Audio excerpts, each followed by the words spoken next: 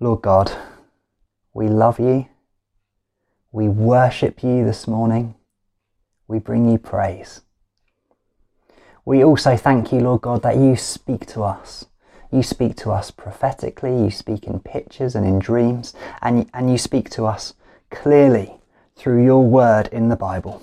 We thank you so much for the Bible, Lord God, and we thank you for the Gospels, for Matthew, Mark, Luke and John, that describe the life of Jesus Christ. And as we read from Matthew's Gospel this morning, I pray you would speak to us. Would you grant us wisdom and understanding so that we might understand what you are saying in your word? And Lord, I pray you would grant us wisdom to apply what we learn to our lives, that we might grow in Christ-likeness this morning in the power of the Holy Spirit. I pray this in Jesus' name. Amen.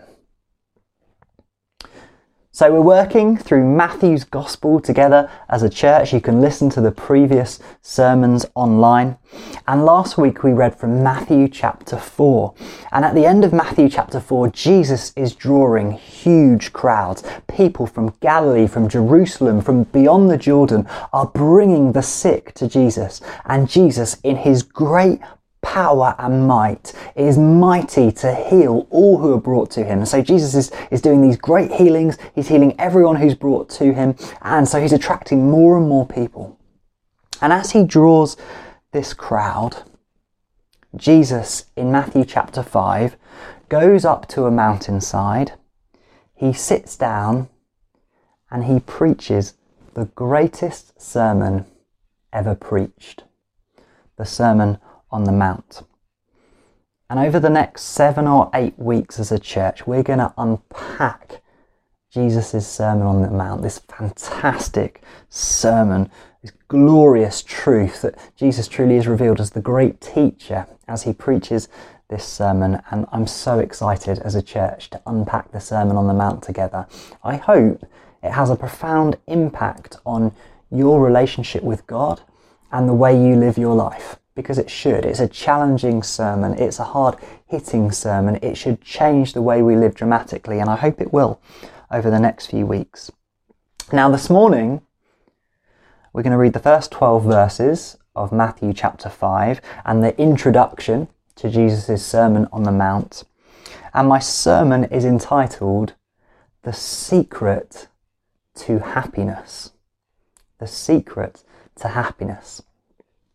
I hope by the time I finish this morning, you'll understand why I've chosen that sermon title, The Secret to Happiness. I hope that's got you intrigued. This is a sermon to listen to. Jesus is going to reveal to us in the Sermon on the Mount the secret to happiness. Shall we read it together?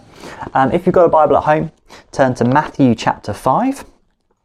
And if you haven't got a Bible to hand, don't worry, because the words will appear on the screen. We're going to read together Matthew chapter 5, verses 1 to 12. This is the word of God. Seeing the crowds, Jesus went up on the mountain, and when he sat down, his disciples came to him. And he opened his mouth and taught them, saying, Blessed are the poor in spirit, for theirs is the kingdom of heaven. Blessed are those who mourn, for they shall be comforted. Blessed are the meek, for they shall inherit the earth. Blessed are those who hunger and thirst for righteousness, for they shall be satisfied. Blessed are the merciful, for they shall receive mercy. Blessed are the pure in heart, for they shall see God. Blessed are the peacemakers, for they shall be called sons of God. Blessed are those who are persecuted for righteousness' sake, for theirs is the kingdom of heaven. Blessed are you, when others revile you and persecute you, and utter all kinds of evil against you falsely on my account. Rejoice and be glad, for your reward is great in heaven, for so they persecuted the prophets who were before you. So Jesus begins his Sermon on the Mount with this glorious, wonderful opening all about the kingdom of heaven. The opening 12 verses of Matthew chapter 5 are all about the kingdom of heaven.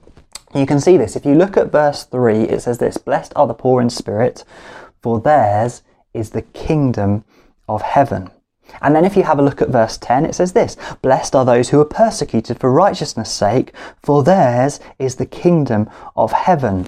And so the structure of verse 3 through to verse 10, these 8 blessings that Jesus speaks, start and end with a reference to the kingdom of heaven. And the implication of that is that verses 4 to 9, all that comes between verse and 3 to 10, those verses are all about what the kingdom of heaven is like as well. Even in verse 12, it says this: "Rejoice and be glad, for your reward is great in heaven." As Jesus opens the greatest sermon ever preached, he's preaching about the kingdom of heaven.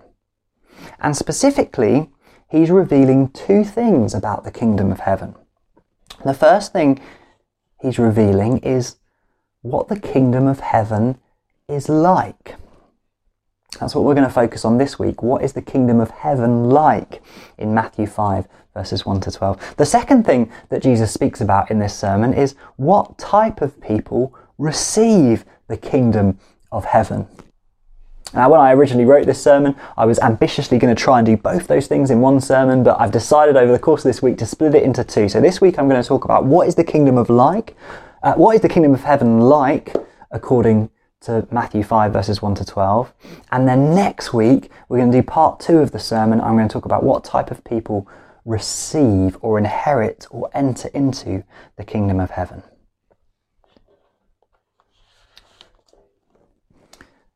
My main point this morning. So what is the kingdom of heaven like? That's the question we're trying to answer as we read these verses in Matthew 5.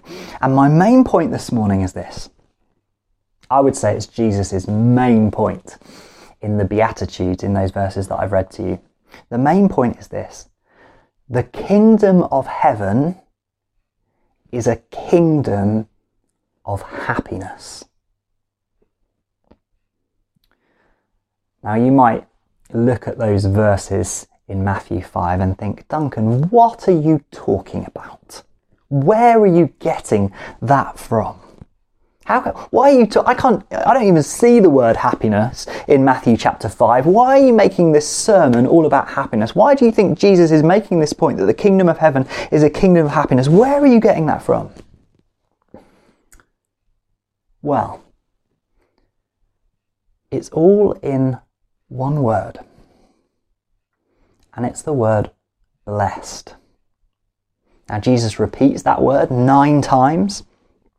In Matthew chapter 5 verses 1 to 12. He says the word blessed 9 times, and he didn't have to. He could have just said blessed are the poor in spirit and those who mourn and those the meek and those who hunger and thirst for righteousness and the merciful and the pure in heart and the peacemakers and for those who are persecuted. They're all blessed. So he could have said blessed just once or maybe twice, but instead he chooses to repeat this word over and over again. Blessed is, blessed are. And the Greek word he's using is the word makarios. I read Greek, I don't speak it, so forgive me for my poor pronunciation. The Greek word there is makarios. Blessed is one of those Christian words that we use all the time. It's part of our Christian jargon. But to be honest, I think most of us don't really know what blessed means. I wonder if you were to have a think this morning, what does the word blessed mean?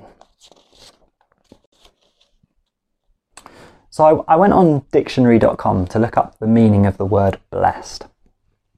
And as you can see on the screen, dictionary.com gave me 6 definitions for the word blessed. And the first definition was consecrated or holy. And I think most people, when they hear the word blessed, that's what they think of. They think of being consecrated. They think of being made holy by God. Blessed is a holy word. It's a Christian word. It's about holiness. But makarios in Matthew 5 does not mean that. Jesus is not speaking about holiness when he uses the word blessed in Matthew chapter 5. The second definition on dictionary.com is worthy of adoration and worship. Now, Jesus definitely doesn't mean that in these Beatitudes on the Sermon on the Mount. He's not saying the poor in spirit are worthy of adoration. No, we use blessed in that sense to talk of God, the blessed Trinity. So Jesus doesn't mean holy. He doesn't mean worthy of adoration. The third definition of blessed is divinely or supremely favoured. And Macarius definitely does have some of that meaning in it. When we're talking about being blessed in Matthew 5, we're talking about receiving the favour of God. However, of all those definitions, definition 4 is the one that's closest to the Greek word that Matthew uses in these verses. And that definition says, blissfully happy. You know, when the King James Version of the Bible was written and translated in the 17th century from Greek into English, the word blessed in the English language was very closely associated with happiness. When you said the word blessed, you really were talking about being blissfully happy in the favour of God. And so when we read the word blessed here in Matthew chapter 5, we need to associate with blessed happiness. These verses are about being blissfully happy in Matthew chapter 5. And so this makes these verses very, very exciting. In the first 12 verses of the Sermon on the Mount, Jesus is revealing the secret to blissful happiness. You know, just put that translation, put that definition into the verses. Blissfully happy are the poor in spirit, for theirs is the kingdom of heaven. Blissfully happy are those who mourn, for they shall be comforted. That's an odd one, we'll talk about that in a second. Blissfully happy are the meek, for they shall inherit the earth. Blissfully happy are those who hunger and thirst for righteousness, for they shall be satisfied. Blissfully happy are the merciful, for they shall receive mercy. Blissfully happy are the pure in heart, for they shall see God. Blissfully happy are the peacemakers, for they shall be called sons of God. Blissfully happy are those who are persecuted for righteousness' sake, for theirs is the kingdom of heaven. Jesus opens up the greatest sermon ever preached, speaking about blissful happiness. Now, I know some of you will be a little sceptical, because you've grown up with these verses where Matthew uses the word blessed, and some of you will have learnt them off by heart. And so I want to do my very best to show you that this isn't something that I'm making up, but this is something that scholars and preachers have said for many hundreds of years, that when Jesus talks about the Sermon on the Mount, he's talking about happiness. So the first example I've got is This is the commentary that I'm primarily using for this sermon series in the Gospel of Matthew. It's written by a man called R.T. France. And R.T. France, when he translates this passage, so he writes his own translation of the passages from the Greek, he uses the word happy. And R.T. France says this: no English word fully captures the sense of Makarios, but I have chosen happy as the least inadequate option in current English. R.T. France doesn't think happy is a perfect translation, but he does think it's the closest possible word we have in the English language to describe what Jesus is talking about. Let me give you another example. This book is written by a man called Randy Alcorn. It's called Happiness. It's a fantastic book because it talks about all the way the Bible encourages Christians to rejoice and to be happy and to celebrate. And it just fills me with joy reading this book. I'd thoroughly recommend it. He's written this whole book basically saying instead of blessed, Makarios should be translated as happy. I've already mentioned how in 1611, when the King James Version used the word blessed in Matthew 5, the word blessed really did mean happy. In the Webster's Dictionary from 1828, if you look up the word blessed, it says the first definition for the word blessed in the 19th century, in 1828, is made happy. So over the years, blessed used to mean happy, and now over time it's kind of changed its definition. So in the English language, when we say blessed, we don't often think about happiness, but it's definitely what Jesus was talking about when he started this sermon. There are linguistic scholars who approve of this definition as well. Friedrich Hauck says that blessed refers overwhelmingly to distinctive religious joy. William Hendrickson says Makarios should be defined like this: happy in the most exalted sense of the term. Warren Verbs says defines Makarios as divine joy and perfect happiness. Preachers, new and old, have spoken of happiness in reference to Matthew 5 verses 3 to 12. G. Campbell Morgan, who was the predecessor to Martin Lloyd-Jones, the preacher in Westminster Chapel, he wrote this: "I wish we were brave enough to write happy in our Bibles instead of blessed, for that is the right translation."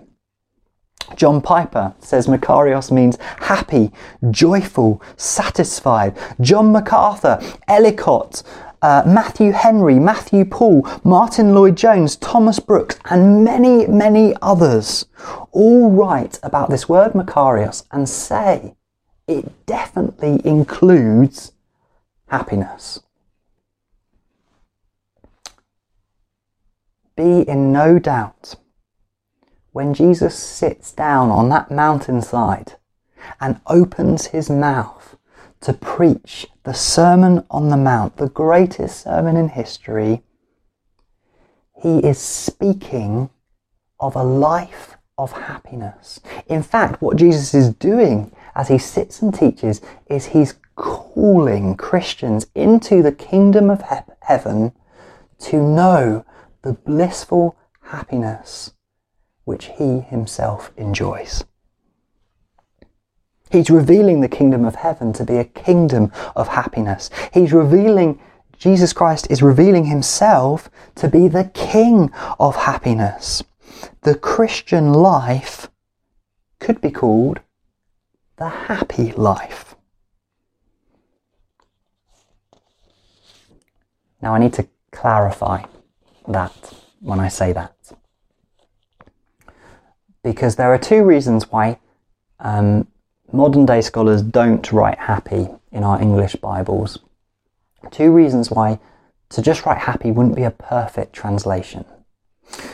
And the first reason why happy isn't a perfect translation is this: when we think of happiness, we think of something fleeting and superficial. You know, we think of moments of happiness caused by external factors. So when Tottenham win a football match, that makes me happy briefly for a moment. There's a moment of happiness, and it's caused by something external happening outside of me. Or when I watch a funny movie, that can make me laugh, and therefore there's a moment of happiness as I laugh at the funny movie. Or maybe I do something well in my job and my boss praises me, and that praise is an external factor that makes me fleetingly and quite superficially happy. And so when we hear the word happy, that's what we often think of: a fleeting, superficial happiness. Now, that's not what Jesus is talking about in the Sermon on the Mount. What Jesus is talking about is a deep, lasting happiness. And that's why some preachers prefer to speak of joy rather than happiness. They prefer the term joy because they think that joy speaks of the deep and lasting happiness that Christian happiness really is.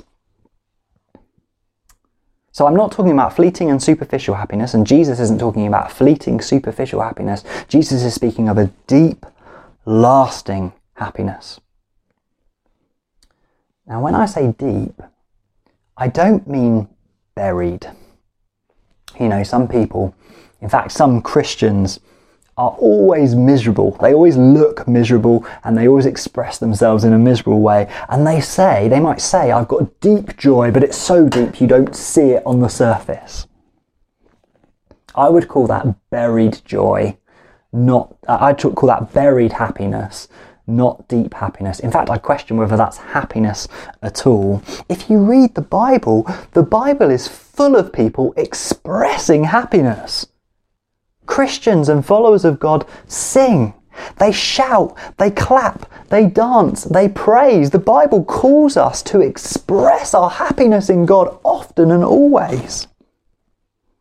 You know, think of a tree with deep roots. A tree with deep roots has lots going on under the ground that you can't see. Its roots are very deep, and yet those deep roots enable the tree to grow tall and to flourish and thrive above the surface. And in the same way, a Christian with deep-rooted happiness will also often display happiness outwardly on the surface. It's worth asking yourself, if you're a Christian this morning, do you sing and shout and clap and dance and praise in joy? Because that's what the Bible calls us to. But I'm also not talking about someone who's inappropriately chipper and smiley all of the time. If you look at verse 4, it does say, blessed or happy are those who mourn. So it's possible, in fact, I would argue it's right for Christians to know and express sorrow while also knowing deep happiness. Next week I'm going to talk more about how I think that's possible, how someone can mourn and cry and weep and know sorrow but also know happiness at the same time. It's an amazing thing. But I think this is the kind of happiness that Christ is calling us to, a deep, lasting happiness that enables us to mourn and cry and weep and still be happy at the same time. As I say, I'll talk more in detail about that next week. And so we're called by Christ here to a deep happiness, not drawn from external circumstances, not based on how life is going, because that's not deep, lasting happiness. If your happiness is dependent on how your life is going, then when life turns bad, you will be very unhappy. You know, we're in a season right now where many of us are locked up. Some of us are shielding and not really going outside at all. Some of us are going outside very briefly. Some people are going out more, but they're still not able to see their friends and family and hug the people that they love who don't live in their home. And so life for many people right now isn't going that well. Some people have lost jobs, other people are on furlough. There's all kinds of challenges right now. And so if your happiness is dependent on how your life is going, you're going to have days of happiness and you're going to have days of mega unhappiness. But Christ is calling us in this passage to have happiness that is deep and lasting and that goes through life circumstances, so that even when life is difficult, you can still be happy. No, the deep happiness spoken about Jesus here is a happiness given by God, rooted in the great, eternal, unchanging truths of Christian faith that transform us on the inside in our hearts. I love this. Jesus Christ, our Lord and Saviour, calls us to happiness. And what God does is He gives us in Scripture great truths which transform our hearts and great promises that speak to our hearts, and from those truths we can draw true, lasting happiness. Let me give you an example. One of the things that God has said to me is Jesus is my Saviour. And if you're a Christian, if you've put your faith in Jesus Christ, then you can say this too. God has said this to you. Jesus is your Saviour. Jesus is my Saviour. He rescued me from sin and death. He died on the cross for my sins. And so I was forgiven of my sin, and then He rose from the grave in the resurrection and defeated death. So Jesus, in His death and resurrection, has rescued me from my sin and from death. That is a great truth that will never change. Jesus is my Saviour today, He will be my Saviour tomorrow, and He will be my Saviour for eternity. That's this great eternal truth, this great gift of God that God has given to me. And that changes how I think about myself. If Jesus is my Saviour and He rescued me on the cross, then it's true that Jesus thought I was worth dying for. Whoa, That's just mind-blowing. Jesus thought I was worth dying for. And if you're a Christian, Jesus thought you were worth dying for. And so this great eternal truth that's been declared starts to change the way I think about myself in my heart. And so as I think about that, as I meditate on that, even now as I'm preaching that, this happiness is welling up inside of me. I'm just bursting. Jesus is my saviour. He thought I was worth dying for. Whatever happens for the rest of today, even if the worst might happen, I can still have this amazing truth that Jesus is my saviour. That is a joyful thing. That's a happy thing. That's a wonderful thing. And that's a deep happiness. That's a lasting happiness. It's based on an eternal truth. It's not going to change tomorrow. And so this is happiness that will always be true for me and will be happiness that I can always draw on. And it's happiness that's deep because it's changing and shaping my heart. This is what Jesus means. When he says blessed, when he says blissfully happy, in the Sermon on the Mount, he's talking about Christians who are drawing their happiness from the great eternal truths spoken about in the Bible. And so when we say happy, one of the weaknesses of that translation is that you might think of fleeting, superficial happiness. Well, that is not what Jesus is speaking about. The second weakness of happy as a translation is in comparison to blessed. Blessed very clearly implies that you're being blessed by God. Whereas the word happy doesn't quite capture that idea that this happiness, this blessedness is a gift from God. And so if the verse just said happy are the poor in spirit, you wouldn't necessarily know that happiness had come from God.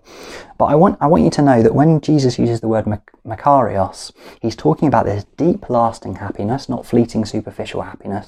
And he's talking about happiness that comes from God. It is a blessing in that sense. It is truly blessed in that it's something that a gift from God, the happiness from God. And so if I or a number of the commentators I've read were to write kind of a more thorough translation of these verses, I think it would say, truly happy in God are the poor in spirit, for theirs is the kingdom of heaven. Truly happy in God. This is what Christ is preaching about in the Sermon on the Mount, being truly happy in God. I don't know about you, but that makes these verses mega exciting, mega important. All of us want to be happy, and Jesus is speaking about a deep, lasting happiness. How? Who wouldn't want that? All of you watching, whether you're a Christian or not, I hope you're now leaning in saying, I want this deep, lasting, not superficial, not shallow, not brief, but this lasting happiness from God. I want it in my life. And what Jesus is saying is the kingdom of heaven brings this wonderful happiness into the lives of those who are citizens of the kingdom of heaven. If you've put your faith in Jesus, if you've said, Jesus is my King, you are a citizen of heaven, and this happiness should be taking its effect in your life. Now, I want to start to unpack some of the real blessings of the happiness spoken about in these verses. And if you look at the second half of each beatitude, that gives you a reason to be happy. It gives you a source of Christian happiness. So take verse 4, for example. Verse 4 says, happy or blissfully happy or happy in God are those who mourn, because they shall be comforted. So one reason we can be happy, according to verse 4, is because we're going to be comforted. The God of the Bible is described in 2 Corinthians as the Father of mercies and the God of all comfort. And in the eternal kingdom of heaven, we will have a perfect relationship, a face-to-face relationship with the God of the Bible, the Father of mercies, the God of all comfort. And he will wipe away every tear. He will heal every illness. He will remove all your pains and all your sorrows. All your emotional pains and all your physical pains will be taken away by the God of all comfort in the eternal kingdom of heaven. So whatever makes you mourn here on earth, know this: in heaven, God will bring perfect comfort to you. In verse 5, the meek Christians are happy because they will inherit the earth. You know, right now, in many ways, the rich and powerful men of this world own and monopolise many of the beautiful parts of this earth. But in heaven, it's the meek who will receive the earth, and they will share it as their inheritance. And so the beautiful, wonderful creation, the earth in which we exist, which is truly wonderful, I hope you know that is beautiful, will be owned by all. We'll all get to enjoy every part of the earth. We will inherit the earth in its perfection in the kingdom of heaven. In verse 6, we're told the kingdom of heaven will bring satisfaction. We can be happy because we will receive satisfaction. I don't know about you, but I think every human here on earth at some point or other feels dissatisfied. I wonder whether you've ever felt dissatisfied at your own inadequacies. Well, if you've ever felt like that, in heaven that feeling will be completely removed. Anyone who hungers and thirsts for righteousness will be satisfied in heaven. In verse 7, we're told that in heaven we will receive mercy. In the kingdom of heaven we will receive mercy. Do you have guilt? Heaven promises forgiveness. Have you done wrong? Heaven promises to put all wrongs to right. In verse 8, we're told we will see God. I love this one. The pure in heart will see God. I love this beatitude. You know, think about the most beautiful thing you've ever seen on earth. Now multiply it 1,000,000 times. And you might come close to the feeling of awe and wonder of the moment where we will see the God of the universe face to face. That's a moment promised to Christians. Isn't that amazing? We'll see God face to face, and it will be more beautiful and amazing than any moment we've ever experienced here on this earth.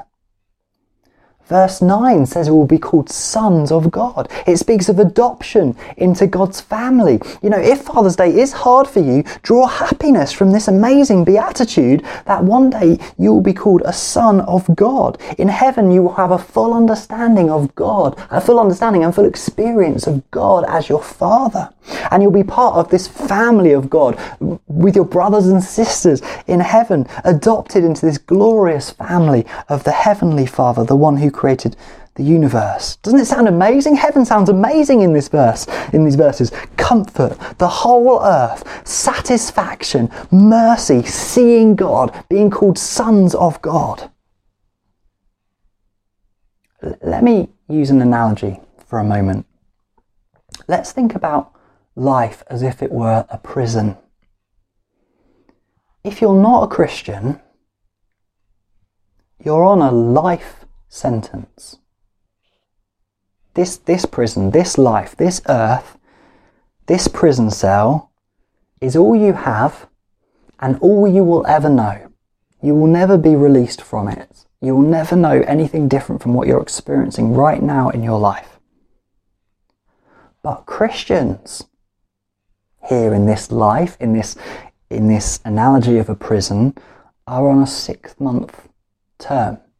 And so after 6 months, they will be released and they will enter into freedom. And the Christian in this prison, in this metaphorical prison, can draw happiness from their future release. When things get really, really tough, when life in prison is really, really grim, someone who knows that they're going to be released can still draw happiness from what's coming in the future. They can mourn, they can cry and say, I'm really struggling in this moment, but I know in 6 months' time I'm going to get out and I'm going to see my wife, I'm going to see my family, I'm going to live in that house again. My mum's going to be able to cook me some food, I'm going to be able to go outside and do all the things that I love to do. You see, the prisoner on a lifetime sentence has none of that hope and none of that joy, but the one on a 6-month term can look forward to their release and draw happiness from the future to come. It's the same with Christians. When we mourn, when we struggle here on this earth, we can draw joy from the future kingdom of heaven which we will enter into. When we see injustice in the world and we know it's not right and we hate it, but we feel like maybe there's nothing we can do, or we think that there are some things we can do, but we need the help of everybody else to end these kinds of injustices in the world, we can at the very least, in our mourning, in our sorrow, draw happiness from the fact that Jesus will come in the kingdom of heaven and bring true justice on the earth. We can draw joy from the future. When we sin and we get upset with ourselves for doing things wrong, we can draw encouragement from the Beatitudes that those who hunger and thirst for righteousness will be satisfied. One day I will be fully righteous in heaven. So I'm drawing joy from the future. When we're persecuted, when people laugh at us or tell us that we're idiots for being Christians, we can draw joy from the fact that we will inherit the kingdom of heaven and that we're seeking the truth. We've heard the truth and we're living for an eternal joy that will last forever. Do you see? Just like the prisoner who will be released, Christians also can draw joy from the future into the present so we can feel happy now, even when our present circumstances are difficult. But that prison analogy is rubbish. I hope there are some of you sat at home right now watching this, getting a bit agitated and angry, going, Duncan, that's not what the Christian life is like. Christian life is not like being in a prison and all we're doing is waiting and hoping for what's going to come in the future. No, Christianity isn't just about dreaming and waiting for the kingdom of heaven to come. It's also about experiencing the joy of heaven now. Did you spot? In verses 4 to 9, it's all future tense. They shall be comforted. They shall inherit the earth. They shall be satisfied. It's all future tense. But verses 3 and 10, are present tense. Verse 10 says, "Blessed are those who are persecuted for righteousness' sake, for theirs is," present tense, "the kingdom of heaven." And this is something we call the now, not yet of the kingdom of heaven. We know there's something yet to come that we're looking forward to. Jesus will come again and bring perfection and paradise here on the earth. Heaven will come to be on earth. The kingdom of heaven will fully, completely be on earth. So we know there's something yet to come, but we also have the kingdom of heaven now, and we start to experience the joy of heaven now in our Christian lives. If you're a Christian, if you've accepted Jesus Christ as your King, if you're following Jesus Christ, you can know glimpses and the beauty and an experience of heaven now here on the earth. We know in the future, in the kingdom of heaven, we'll be fully comforted by God and we'll not cry over anything because there'll be no more tears. But here now, when we cry, God gives us the Holy Spirit and he comforts us and speaks words of comfort to us. And so we know in part the comfort of God here and now. We know in the future the meek will inherit the whole earth, but Christians now can enjoy the earth that God has created. And I have found in becoming a Christian that I see greater beauty and find greater joy in creation because I also praise God for his part in making it. We know in the future we'll be made perfectly righteous, we'll be satisfied in righteousness. But now we grow in righteousness by the power of the Holy Spirit. The Holy Spirit helps us to increase in righteousness day by day. We know that we will find mercy in the kingdom of heaven, be completely forgiven, but we also now know that God has shown us mercy here, now, on the earth. I can say I'm forgiven in Christ. I stand blameless before God now. We know that we will see God face to face in heaven. Well, now we see God in a spiritual sense. We know him personally. He does speak to us. We do speak to him. We see him in our lives. And so we're partially seeing him, knowing that in the not yet of the kingdom, we will fully see him. We know that we'll be a loving, perfect family in heaven and sons of God, but we also know that we're sons of God now, and the church is that family kind of living life on earth, and we experience some of the not yet of the kingdom in the now of the kingdom. Do you see? There's a not yet of the kingdom. There's something greater to come, but now we start to experience some of the things that Jesus is talking about in the Sermon on the Mount, and we get to enjoy them now. So it's not like being in a prison cell, or if it is like that analogy of being in a prison cell, it's as if every so often all our friends would just come and hang out in the prison cell, and then for one day we'd just be let out and go about and do all we want and get to eat great food and be with the people that we love. You see, it'd be like a prisoner experiencing all the joys of freedom even in their prison cell. This is the now, not yet of the kingdom. We look forward to something great to come, but we experience something wonderful even now as Christians. So next week, I'm going to look at what type of people inherit the kingdom. I'm going to look at what does it mean to be poor in spirit, and what does it mean that we can mourn and be happy at the same time. But this week, I want to bring challenges to two groups of people as I draw to a close. I want to challenge you if you're a Christian. I want to encourage you and excite you if you're a Christian. You have been saved into the blessed kingdom of happiness. And so firstly, if you're a Christian, I want you to pray now, Lord, give me the happiness that Jesus preaches about in the Sermon on the Mount. I want this blissful happiness. Give it to me now. But secondly, I would encourage you to actively dig trenches of joy in your heart by meditating on the great truths of the kingdom of heaven described in these verses. When you mourn, when you're tearful, think about God's comfort and let that give you joy. When you sin, think about the righteousness of Christ that has been given to you, and think about the righteousness that you're being changed into by the power of the Spirit day by day, and let that give you joy. When you see a lack of peace on the earth and a lack of injustice, remind yourself that you are called sons of God, and in heaven there will be a perfect family where there'll be no lack of love, but just complete love between all the brothers and sisters in God. Remind yourself, meditate on these great eternal truths of God and draw happiness from them. Dig trenches of joy in your heart. Practice drawing happiness from the great eternal words of God in Scripture.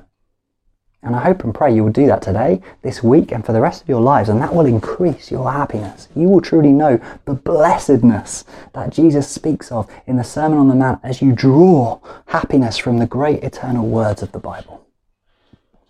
That's what it is to be a Christian, to know the promises of God and draw happiness from them. If you are a non-Christian, I have a challenge for you as well. I do not mean this morning to imply that you are an unhappy person. Relative to your friends or family, you might well be a very happy person. But I tell you the truth, there is greater, deeper, more lasting happiness that is only available to you in Jesus Christ, in the kingdom of heaven. And so I would urge you to repent of your sin, to turn away from your current life, and instead recognize Jesus as King. Say it out loud now if it's helpful to you. Believe that Jesus is your King. Become a citizen of heaven, and you will know blissful happiness, greater happiness than you have known before. I do not mean that your life will suddenly become easy. There'll be moments of mourning. And the Christian life is not easy. We're living in an increasingly secular world. So being a Christian in this world is not easy, but it is happy. There are moments of mourning, and yet there's this deep, lasting happiness in our souls as Christians. And I would love you to know that if you're a non-Christian this morning. Let me pray. Lord Jesus Christ, I thank you for this Sermon on the Mount. And Lord, I've only scratched the surface of the beauty of this sermon and these opening few verses. And I look forward to next week and unpacking some of the details in greater fullness. But Lord, I thank you that you begin this sermon by speaking of blissful happiness, by speaking of happiness in God that those who are citizens of the kingdom of heaven can know. I thank you that elsewhere in the Bible it describes you as the blessed God, the happy God. And I thank you that we have been saved into a kingdom of happiness. And so, Heavenly Father, I pray you pour out happiness into all our souls today. I pray it wouldn't be a superficial, fleeting happiness, but I pray it be a deep, lasting happiness that is rooted in the eternal truths of the Bible. And Lord, I pray you would teach us to draw on those truths, to draw on your promises, to draw on the future promise, not yet kingdom of heaven to come, and also to experience the kingdom of heaven that we can have now. And Lord, I pray we would draw on those things and we would become happier people, more Christ-like people in our joy. Lord, I would love it if people would look at Christchurch Fareham and say, that's the happy church. Those people are full of happiness. It's not superficial happiness, and they mourn and they're sad at the injustices in the world, but they're also deeply and wonderfully happy. That's what you speak of here in the Sermon on the Mount, Lord God. And I pray you would grant us that joy and that happiness in our hearts. I pray for any non-Christians watching, those who have not yet trusted in Christ. Lord, would you save them? Would you make them a citizen of the kingdom of heaven? Would you reveal to them that you are King? And would you reveal joy and happiness in their heart today? I pray all this in Jesus' name. Amen.